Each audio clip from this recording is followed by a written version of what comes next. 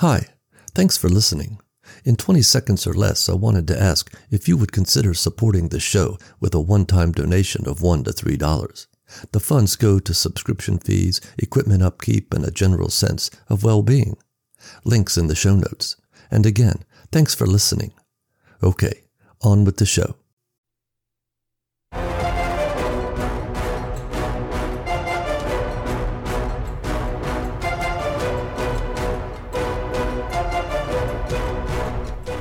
Human. Extinction level. Loss.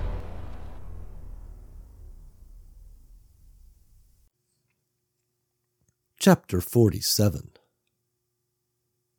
The steel of the elevator gave way to rock. The only light they had was from the control pad on the lift. After what seemed an eternity, the lift emerged from the shaft and came to a stop in a massive cavern. It mirrored the level above in that it too was a staging area, this to receive the supplies being delivered from above.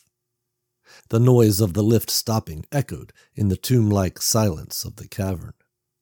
Filling the space were rows upon rows of steel racking. Each bay had an alphanumeric identifier.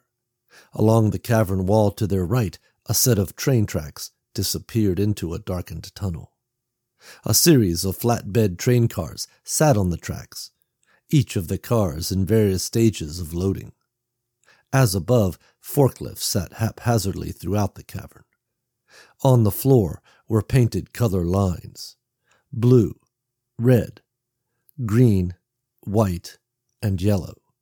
They stretched across the floor in the direction of a wall of glass with two large glass-swinging doors. A blue hue from overhead lights shone through the glass. "What are those lines, man?" Walt said. "They tell people where they can go. Gold for command, blue for R&D and medical, red for engineering, green for supply, and white for administrative," Nicole said. Walt nodded. "Like Star Trek, huh?" he said. Nicole stepped off the lift.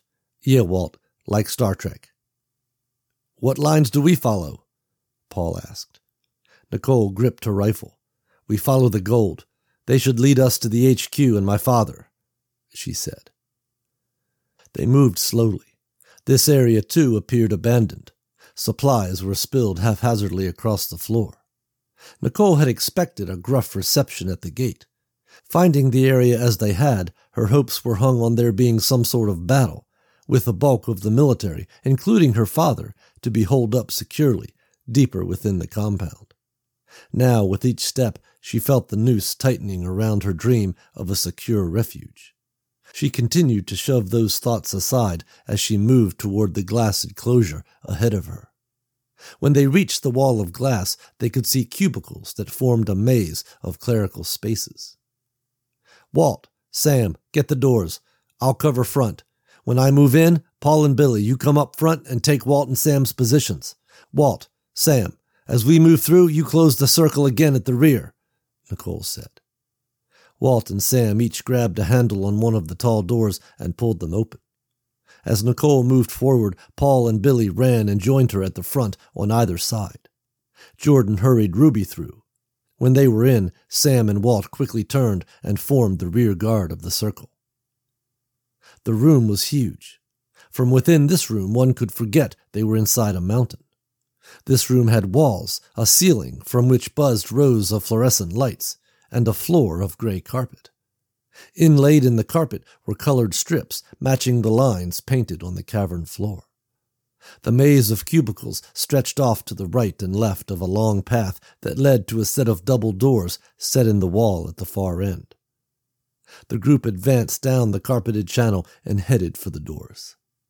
From inside the cubicles that Nicole could see as she passed, computer screens flashed with streams of numerical data, graphs, charts, whatever the previous occupant had been working on before they fled. The only thing that seemed to be on every screen was a red warning. The word breach flashed in and out. Nicole guessed that this was the workspace of those who now lay dead by the entrance. As Nicole, Paul, and Billy moved past, something jumped up from behind one of the cubicles and fixed its sunken eyes on them. Nicole's thoughts were cut short by a cry from Sam behind her. "We got something here," he said. On her right, Billy began to turn to see. Nicole saw Billy out of the corner of her eye. "Billy, eyes forward! Sam, it's your piece of the pie. What do you see?" Nicole said. Sam gripped his rifle. "It's a shuffler," he said. "Everybody keep moving. Sam, clear your zone. 3-round burst. 2 is better," she said. Sam sighted down the barrel at the shuffler, and a red dot danced on the center of its forehead. Sam kept steady as he continued to step back, keeping up with the group. He fired twice in quick succession. The dead's head snapped back, and it froze for a second, before it fell and lay unmoving on the floor. "Are we clear, Sam?" Nicole said. Sam nodded. When Nicole didn't hear him, she called back to him.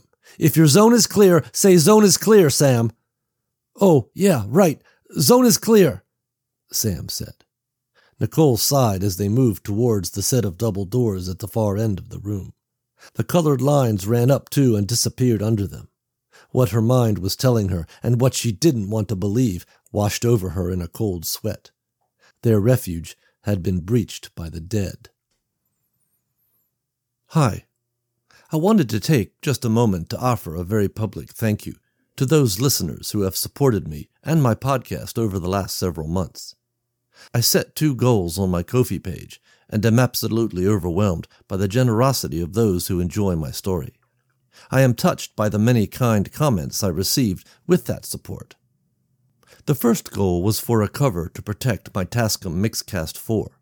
This is the soundboard I use to record and mix my podcast. It is an expensive piece of gear and absolutely essential to me. That cover was made possible by the kind and generous support of the following. Ko-fi supporter on July 10th. RK on September 29th. Frank Swearingen on October 10th. Darkest Star on October 22nd. Big Red W01 F420 on October 23rd. Black Coffee on October 29th. Catherine Bushnell on November 2nd. D. Cristiano on December 5th. Ko-fi supporter on December 13th. Abby Farley on December 16th. Chris Stossen on December 19th. Anthony Williams on January 7th. Joanne Person on January 7th. Saul on January 19th. And Chris on January 26th. To all of these, I say thank you. The second goal I set was for a new set of headphones, an upgrade from the bargain pair I had been using and that finally broke after 2 years of strenuous use. I expected this to be at least as lengthy a goal as the previous one, but was absolutely floored by the very generous gift of one person. I have thanked that person personally already, but wanted also to commemorate their generosity by letting all who listen know. It was her birthday, and yet she gave me a gift. When I get my new Audio-Technica headphones, it will be she who I will thank every time I put them on. So to Chris David, I offer tremendous thanks, and say, do try Cabrito Tequila. It really is a decent tequila that won't break the bank. I also plan to make plaques that I will hang on the wall of my writing and podcast room, commemorating the support I have received. Stay tuned to my Ko-fi page for more on that when they are ready. And as always, to everyone who enjoys my podcast, thanks for listening. Okay, on with the show. Chapter 48. Nicole kept her eyes locked straight ahead at the double doors. As they approached, she called out, "Same as before with the doors." Paul and Billy grabbed the door handles and pulled them open. Nicole advanced in as Walt and Sam ran up to take the left and right. As they moved through, Paul and Billy took up the rear. Through the double doors was an amphitheater. Seats rose on their left and right. Down at the front of the room was a stage with a podium. A large screen hung suspended from the ceiling. Beyond the stage, to their left, was a wide hall leading deeper into the base. The only light came from the spotlights on the stage. Nicole and the group moved through the shadows to the front. As they passed the midpoint of the room, they came upon a large control board. "Sam, check that board. See if we can get some light in here," she said. Sam went over to the board and scanned the controls. To the right of the board were several sliding levers marked lighting. Sam pushed them up to the max position all at once. Everyone squinted as the room was bathed in bright light. As their eyes adjusted, they made a gruesome discovery. Scattered across the floor and slumped over seats were more of the fallen. Paul stared at those closest to him.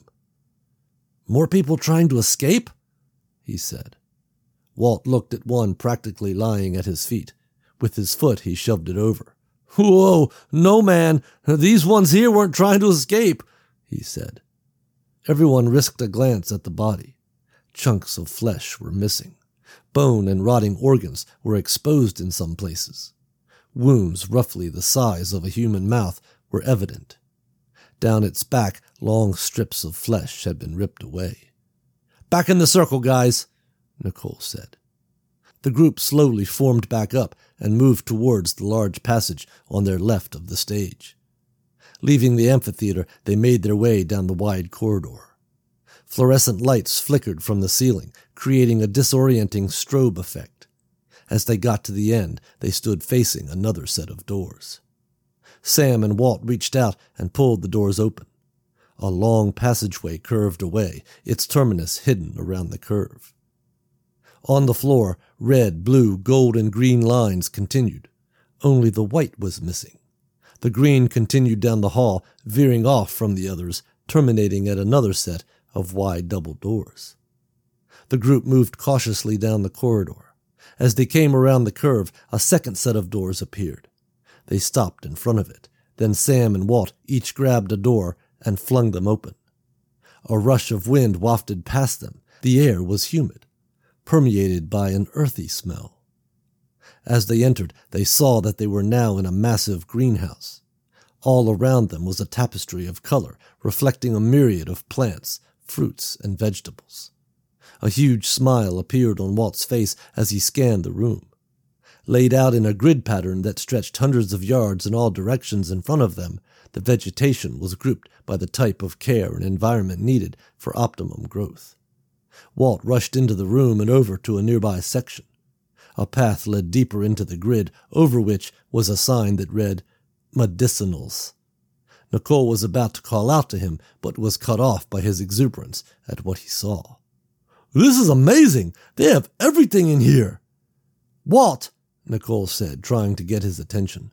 Walt was having none of it as he began to rattle off plant names. "This is aloe vera. Everybody knows what that's for. Burns and such. But look over there, man. That's marshmallow, which can help you out with things like, too much stomach acid and sprains and aching muscles." Nicole continued to try to call after Walt as the others looked nervously around. Walt paid no heed as he practically skipped further into the rows of plants. "Oh man, I think that's great burdock over there. It can be used for stuff like boils and rashes, and some say even herpes, man." Nicole ran after Walt. The others followed nervously, their guns still held tight against their shoulders. "Walt, stop!" Nicole said, but Walt was stooping over another plant. "This here is pot marigold. You got a fever or infection, man? That's what you want." "Oh man, I see globe artichoke over there. That's for increased liver function, and maybe diabetes too, though I'd have to check on that. Siberian ginseng, Chinese jam, sea buckthorn. Looks like a lot more varieties over there. They have it all, but I guess it only makes sense. Pharmaceuticals ain't gonna last forever. You know what I'm saying, man?" Nicole finally caught up to Walt. He was about to continue exploring when Nicole grabbed his arm and spun him around. "Walt!" Finally, Walt came out of his reverie and looked down at her. "What is it, man?" he said. Nicole stared at him in disbelief. "You can't run off like that. Who knows what is going on around here?" she said. Walt's mouth clamped shut, and he looked sheepishly around. "Oh, geez, man. I really lost it there for a minute. Sorry, but all this natural medicine got me going, Walt said. The others came up and gathered around them. "It doesn't look like there are any dead in here. Place looks pristine," Paul said. Nicole looked at him and then around at all the vegetation. "There may not be any dead in here, but neither are there any people asking us what the heck we're doing traipsing through their garden. And that worries me as much as the dead right now, Nicole said. Sam was about to say something when a loud hissing sounded all around them. They gathered in tight and scanned the greenhouse. "Where are they coming from?" Paul said. "I don't know, man. It sounds like they're all around us," Walt said. "Tell me, Walt, which of these magic plants stops the dead in their tracks?" Nicole said, her question laced with fear and anger. Walt did not respond as the hissing grew louder. "Do we try to make it back to the elevator?" Billy said. Paul responded. "It sounds like that's where they're coming from. How do we know we won't run into them?"